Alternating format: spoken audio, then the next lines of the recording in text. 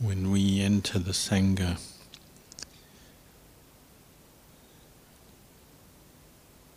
we're making a commitment to practice over a long period of time. Once one takes on the precepts, shaves one's head, wears the robes of a bhikkhu or samanera, or even anagarika, that commitment's there, has to be there as long as we are in the robes. We have to commit to following the Vinaya and to take up the training from days to weeks to months to years, maybe even a whole lifetime. So we have to learn how to motivate ourselves and bring up faith, sattha in the teachings and in the way of practice regularly. It's different than being a lay practitioner who might just occasionally attend a monastery or a retreat, then go back to more worldly concerns and pursuits.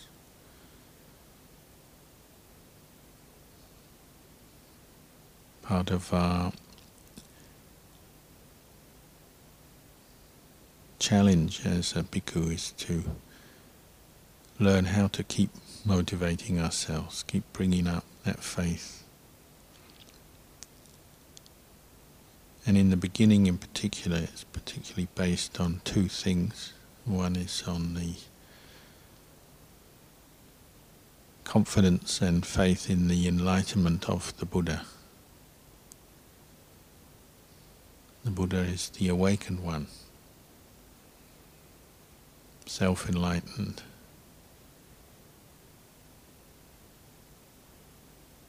The knower of the worlds. One whose mind is completely free from greed, hatred, delusion, free from the kilesa.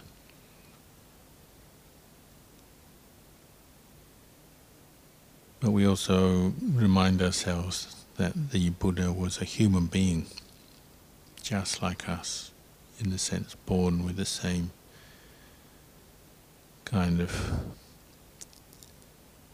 qualities as us, as a human being, a body, a mind, 5 khandhas. All the enlightened disciples of the Buddha, the Sāvaka, in the time of the Buddha's life, or through to the present day, like Lumpo-cha, also born as human beings, practiced as human beings, just like us. All born still with kilesas present in the mind, affecting the mind, affected by dukkha, learning to deal with dukkha wisely, reflect on it, abandon the cause of dukkha through the practice. No different from us. And the whole of the Buddhist teachings, the Buddha's words, are based around this fact that they're suitable for human beings to practice with, train with. We're beings that can train. We can learn from our experience. We can reflect with mindfulness, with wisdom back on our experience, and cultivate the path that leads to the end of suffering. We can do that as human beings. The Buddha and the Sāvakas have proven that.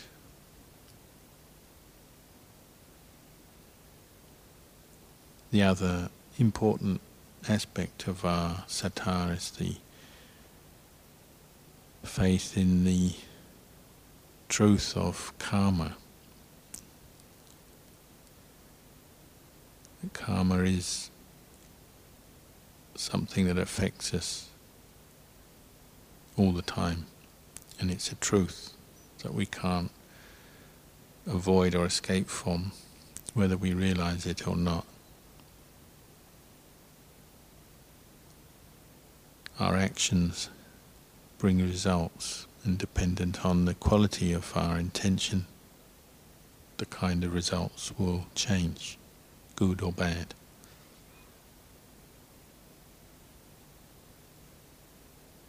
That it is in our own interest to practice and develop, cultivate the path, because it's good karma that will bring us to the end of suffering. Develop the qualities, conditions, the causes that will bring us to the end of suffering, which is what we wish for. We wish to be happy, like all other human beings.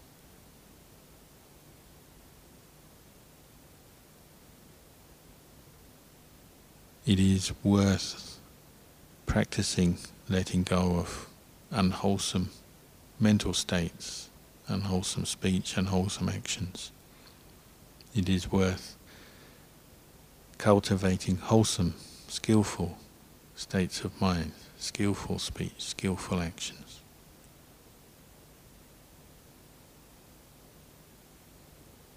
This is part of our motivation for practice. Whatever other difficulties and challenges we face, if we have that understanding at the underlying our practice, then it helps to bring up all kinds of other skillful qualities to help us get through the obstacles.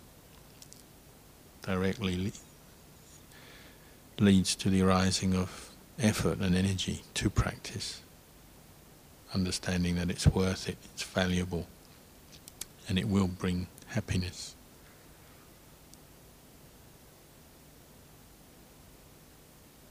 Brings patience, because we also understand we've made karma in the past and we're receiving the results of that, good and bad. And it takes time to cultivate new good habits and refine those habits, those skillful actions, so that they bring us the result that we wish for, the end of suffering. We gain energy and effort, we gain patience by reflecting on karma. We gain kindness and compassion, following in the footsteps of the Buddha. As we understand ourselves, others, we're all subject to karma. And really it's not worth doing things that harm ourselves or others. It just prolongs suffering, makes more suffering for ourselves, for others. So we're motivated to abandon unskillful states of mind. This is why the Awada Patimokkha is so useful as a daily reflection.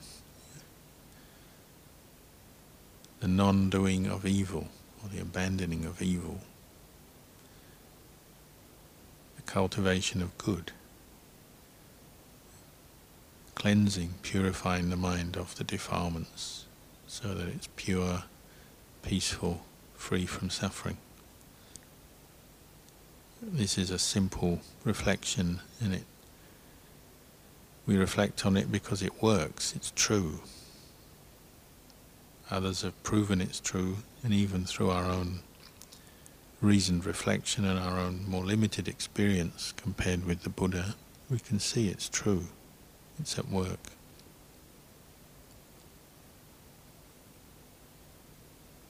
So we're all starting with the same raw materials as the Buddha and the Sāvakas, body and mind. We've come this far in our practice that we've taken the step to ordain, take on the Vinaya and the training. So we use this faith to keep motivating us to learn and to train. And it is a training, it's a learning process. We call it the Tri-Sikha. So Sila, Samadhi, Panya make up the path, Marga. Sikha means that which we study or learn from. So we study and learn from precepts and keeping precepts. We learn from the practice of samadhi. It's a study, it's a training. The development, cultivation of wisdom is a training, something we study and develop. And obviously, much of this study and learning is taking place internally in our own hearts and minds. It is related to the external world, particularly on the level of sila. We're cultivating skillful interaction with the world, so that we're avoiding making bad karma, evil karma, as we interact with other people. So we develop skillful relations, skillful speech, skillful actions, harmlessness, compassion. Also skillful interaction with the physical world, our environment, material world, the things we use. Learning to care for the environment, care for the things we use, however few they may be. As monks, we don't have a lot. We learn to look after what we have, take care of it, because it's all come to us from the goodness, the kindness of others. So we try to live in an economical, frugal way, not to be careless or extravagant. This is all sila, it's a training. We might not necessarily be yet very good at it when we begin our practice. So we have to keep reviewing our sila, reminding ourselves of it, teaching ourselves about the precepts, the rules, the various practices that we do. We have to learn to reflect daily on our behavior, partly on using the standard that the rest of the Sangha keeps. So we have these reflections like, what would wise bhikkhus think of this kind of behavior? So where you can reflect to gauge whether your behavior is keeping the Vinaya and something that's wholesome and conducive to the development of the path, the ending of suffering, or not. We reflect back what our friends would think about this kind of behavior.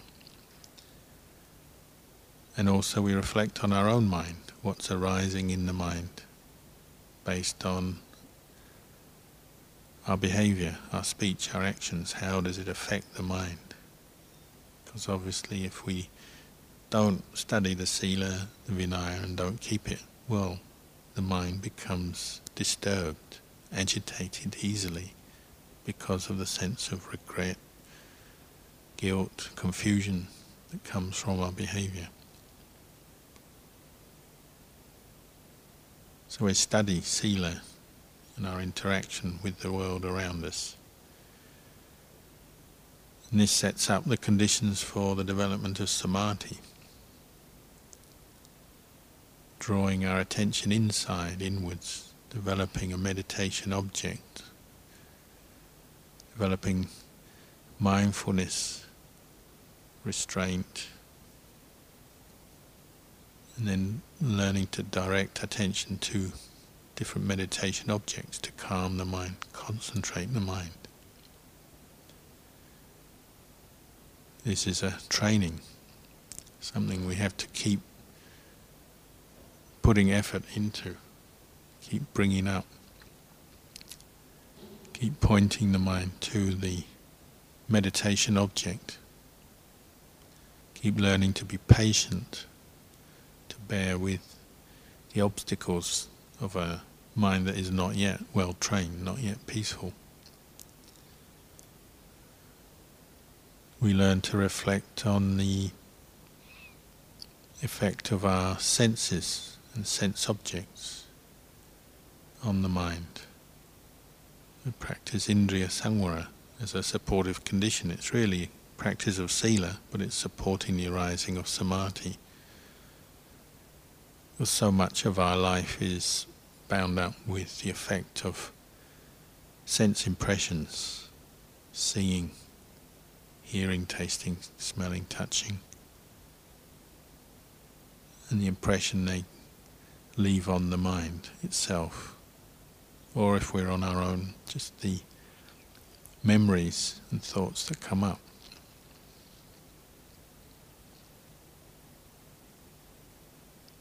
So for one who hasn't trained in Sila and Samadhi and hasn't yet developed much Panya or insight,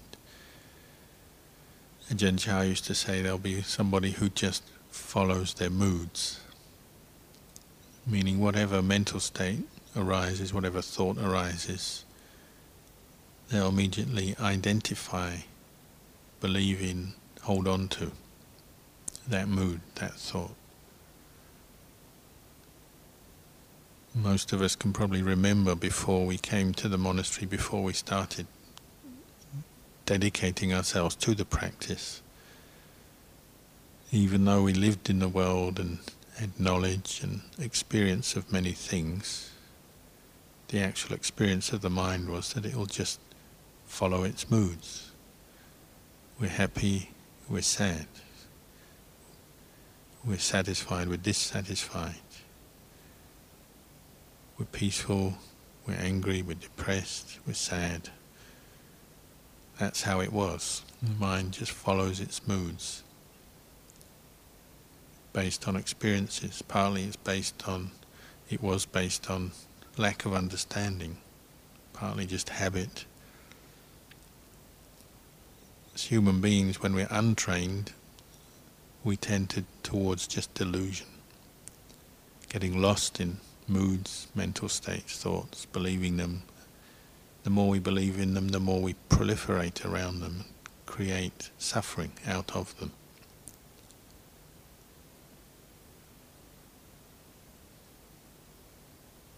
It affects our view of the world. And when we're deluded, then we tend to be stuck in the worldly dhammas. We assume gains, different kinds of material gain, fame, reputation, status, power, authority, different kinds of pleasure, for worldly kinds of happiness will bring us true happiness. So we're always pursuing them. And we're always cringing away from loss, failure, criticism, lack of reputation or bad reputation,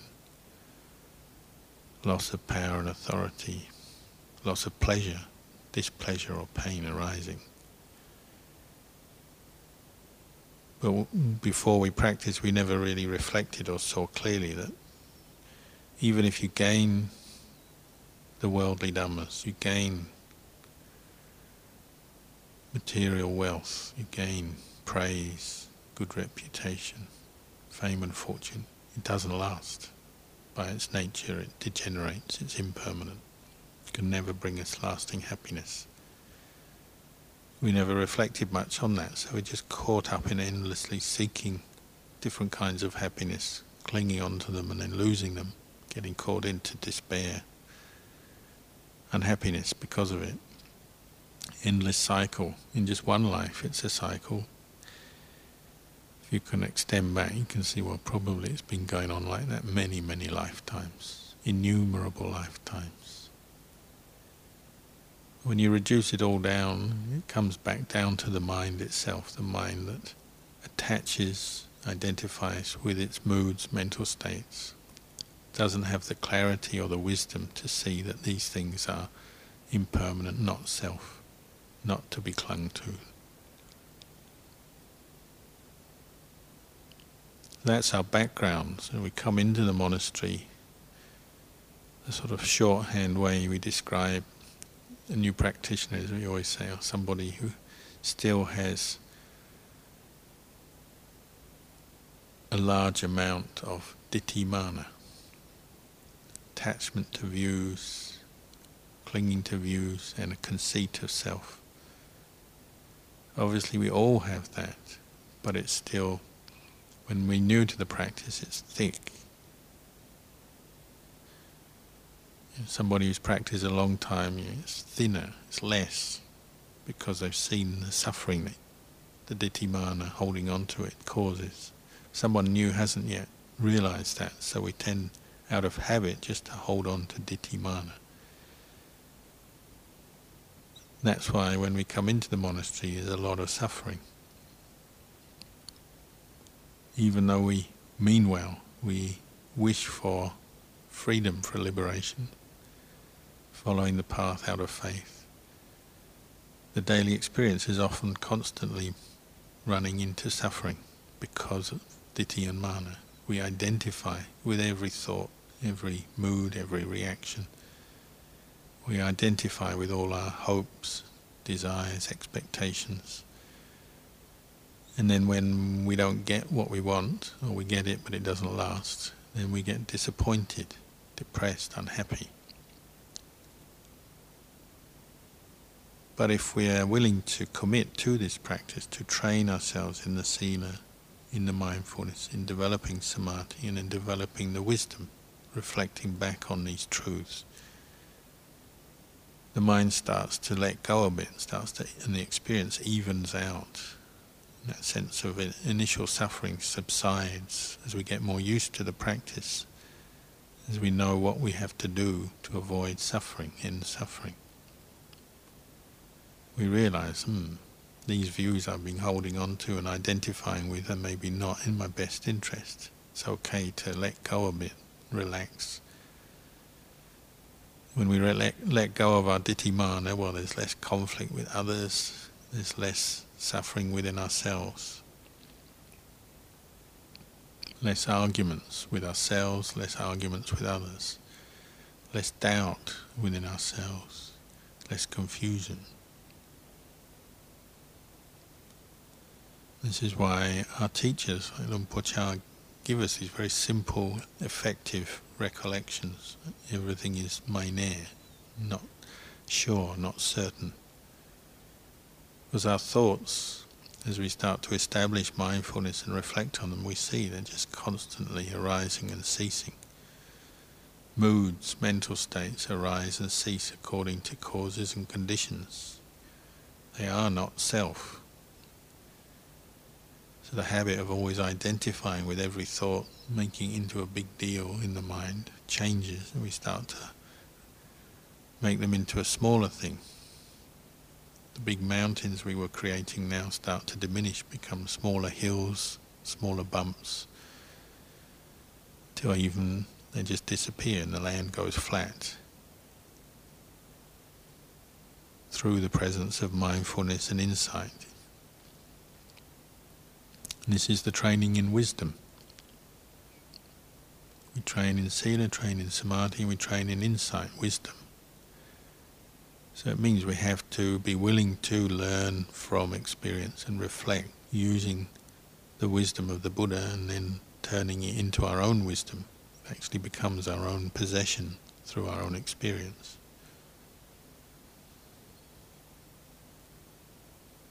It's all in a good cause, simply developing the causes, the conditions for a peaceful mind.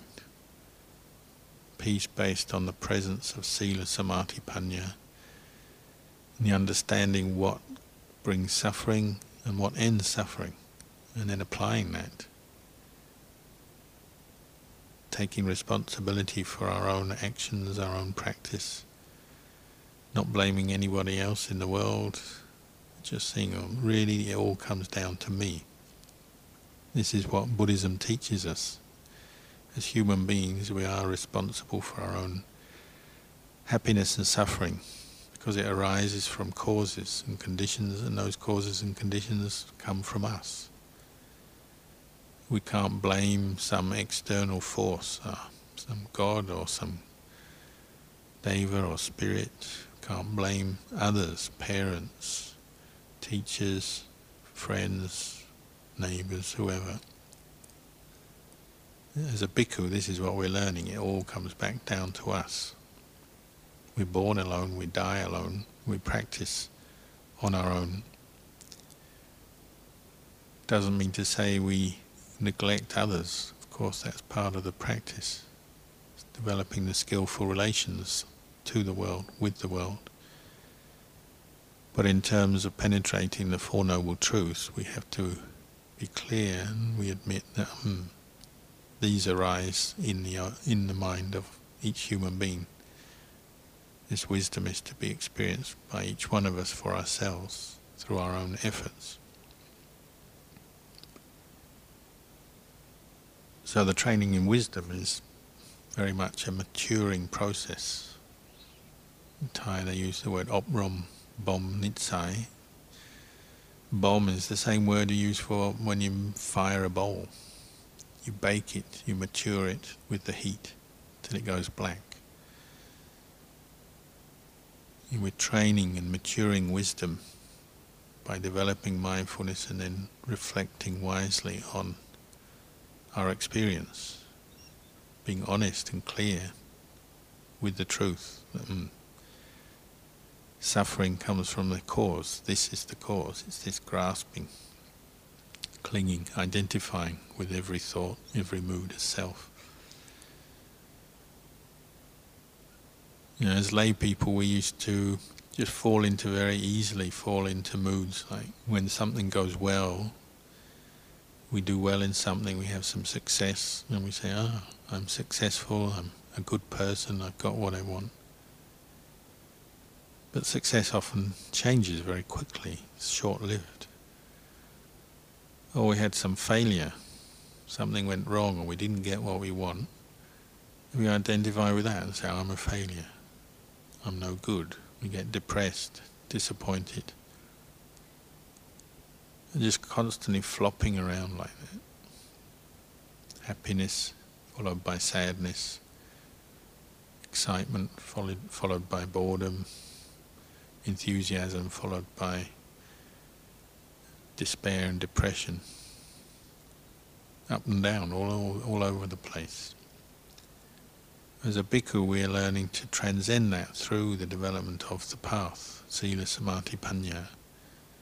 You're cultivating some qualities that take us beyond that, so we can look back at these karmic movements of the mind and start to rise above them, and they gradually diminish their power for the mind to fall into these different states of happiness and sadness. Fades. Because there's a higher knowledge, the puru or the awakened knowledge of the Buddha that we're developing ourselves. So even when one still may face some success or failure as a bhikkhu, it doesn't have to affect the mind. The mind can know success is like this, failure is like that.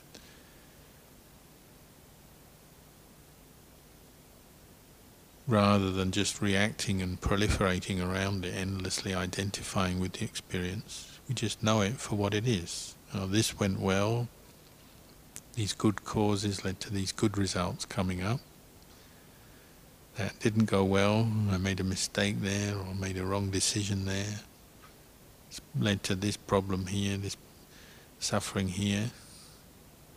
But it's just like that. Happiness and success is like that. Suffering, disappointment is just like that. That sense of a person becoming those states fades, and they just become mental states that arise, pass away. Aramanas, pleasant aramanas, unpleasant aramanas. In Thai we say arom. It's what the mind can know, but the mind doesn't have to cling on to or let it be a cause to condition the mind to proliferate and build a whole story around the success or the failure, the up and the down. They are just what they are, experiences that arise, pass away.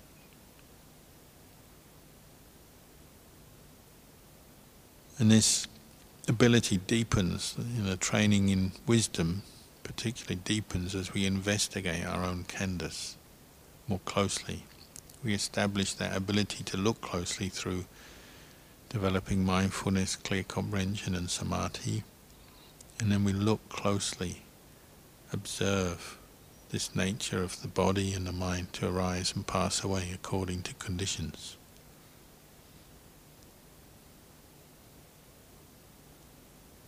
Intellectually we understand it already, we've read the books and heard the talks, we know this body is subject to aging, sickness and death, it's impermanent. Every day we notice it has pain and pleasure, hunger and then full, tired, sleepy, then we wake up, feel energetic and so on. It changes, the look of our body changes with age and so on. We know all that, we can remember that, teaching that truth. But it's also knowing it with the mind of the Puru, the mindfulness inside that just knows the body as an experience, as impermanent and not self. That requires a little bit more thorough investigation. It's not just an intellectual practice. It has to be one that we undertake with mindfulness guiding it. With mindful attention we focus on the body, the 32 parts of the body, the 4 elements, the 10 cemetery recollections.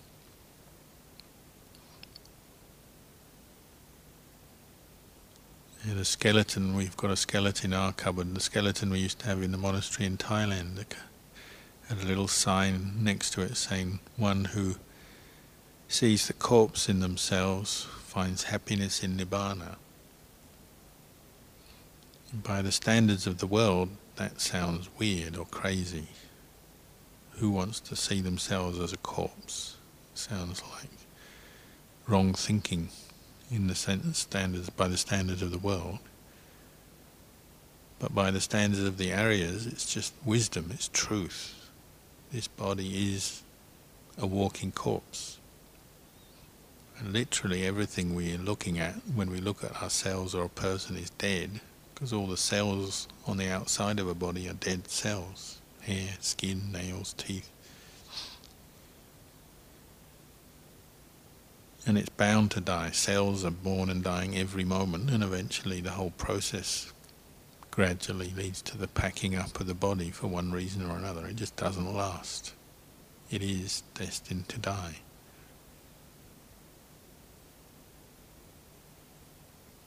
If you can see that, you see the impermanence of this body with mindfulness, a lot of other kilesas drop away. There's nothing to be angry about or hate about this world or ourselves or others when we see the impermanence of it. When we can recollect death, and anger drops away. If you're really seeing the corpse in your own body, then there's nothing to get angry about.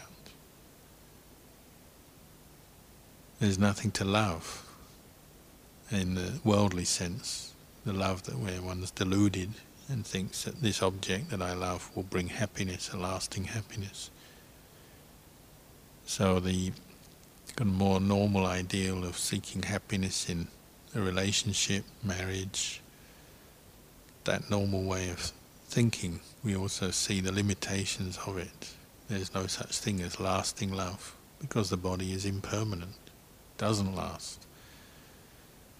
Whatever image you love doesn't last. Whatever bits you like about a person doesn't last. So love and hate drop away when we can see impermanence, we see the corpse in our own body. Again, it brings the mind back to this evenness of upekkha based on presence of mindfulness and wisdom. And we know, ultimately, love and hate are still mental states, they're not true happiness. And they're very deluding, tempting. We all want to fall in love, whether we like it or not, it'll happen. We fall in love with experiences, small things, or we fall in love with a person or something very profound, but it's still falling in love. The very word falling in indicates the delusion behind it. Falling away from equanimity, where mindfulness and wisdom is functioning well, into a state where they stop functioning, into a state of attachment, which is only going to lead to more sorrow, suffering and despair.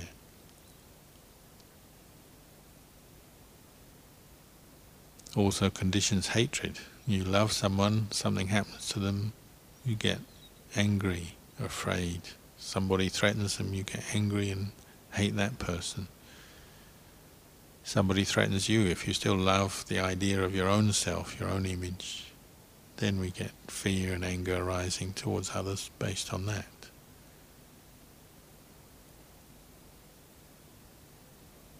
As a bhikkhu, we're going very deep down into the very causes for suffering. And it is going against the stream of the world, so we have to be very patient.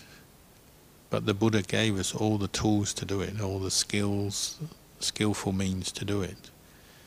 More than we need. There's a whole wealth of teachings in the suttas and teachings from our teachers. Some of those ubayas we might use, some we might never use, because they're useful for others, maybe not for us. But we have more than enough. Before the Buddha passed away, he said, I can enter parinibbana, I can leave the world now, because I've taught everything that you need to know to end suffering. He didn't leave anything out. And also, he taught because we can practice it. As human beings, we can do this. It's not beyond our ability.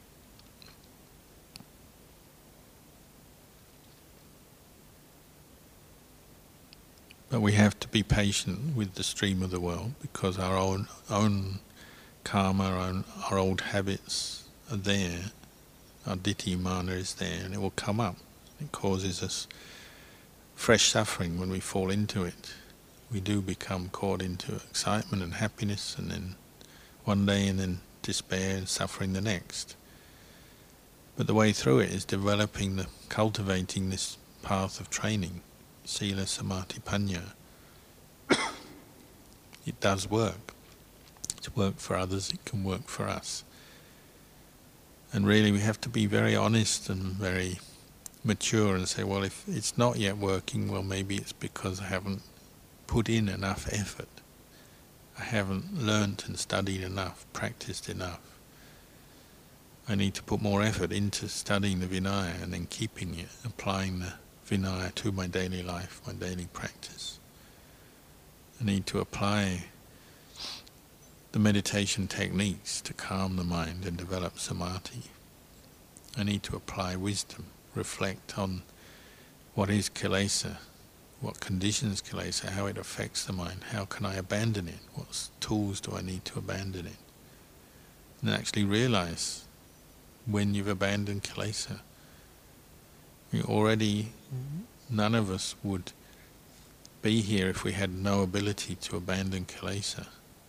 We often build a picture in our mind that there's this wall of kilesa that's just impenetrable, and we feel inadequate and don't have the ability to let go and overcome kilesa. Often we feel like that. But actually we should be honest and say, well, we must have let go of some kilesa, otherwise we wouldn't be able to live in a monastery like this. There's more kilesa to still let go of, but we've already achieved something thus far in our practice. So we should be balanced in our appraisal of our efforts, and not just always, again in the worldly way, is always to feel, well, I haven't achieved everything I set out to. I still have a mind full of kilesas, still have suffering, haven't attained samadhi, haven't attained margapala nibbana yet. And then by the worldly standards we say, well, I must be a failure. All of this, I put all of this effort in, haven't achieved what I wanted. Maybe we have to step back and appraise it in a little bit more balanced way now, and say, well, I've achieved a certain amount. I've learnt to follow the Vinaya, learnt to practice the meditation, live in this way so far. If I keep practicing, well, then I can deepen this practice, deepen my understanding. If I'm willing to give it the time, put in the patient effort, well, if I've come this far, I can almost certainly go further. There's no reason why not.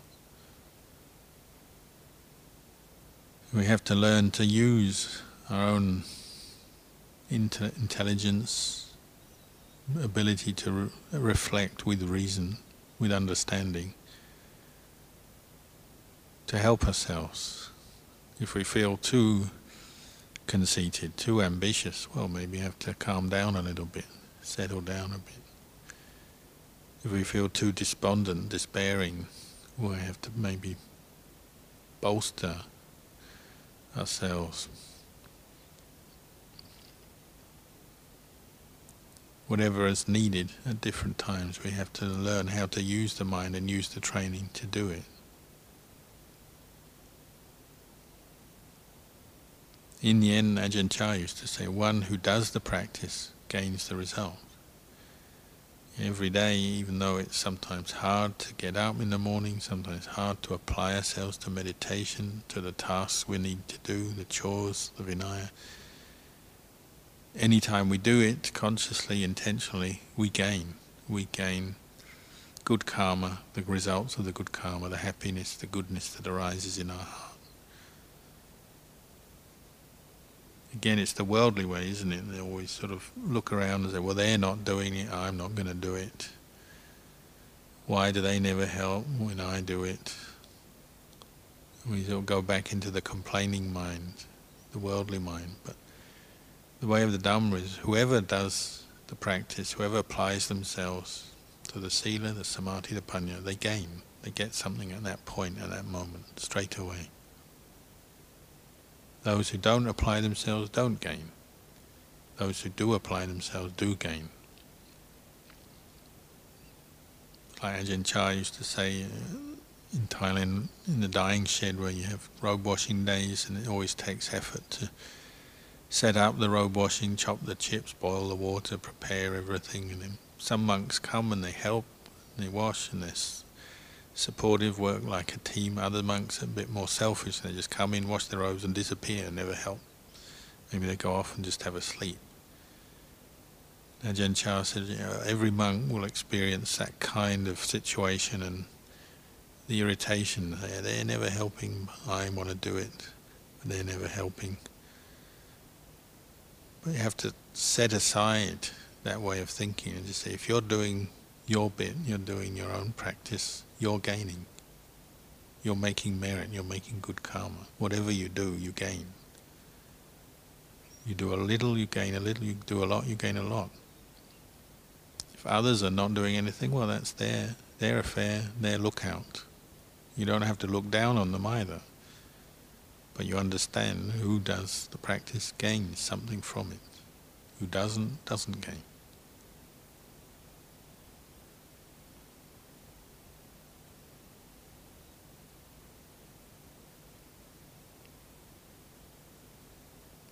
So the weather is good. You have plenty of warm weather, opportunities to practice the nights, the days. So I'll leave you with these reflections and encourage you all just to keep up your practice.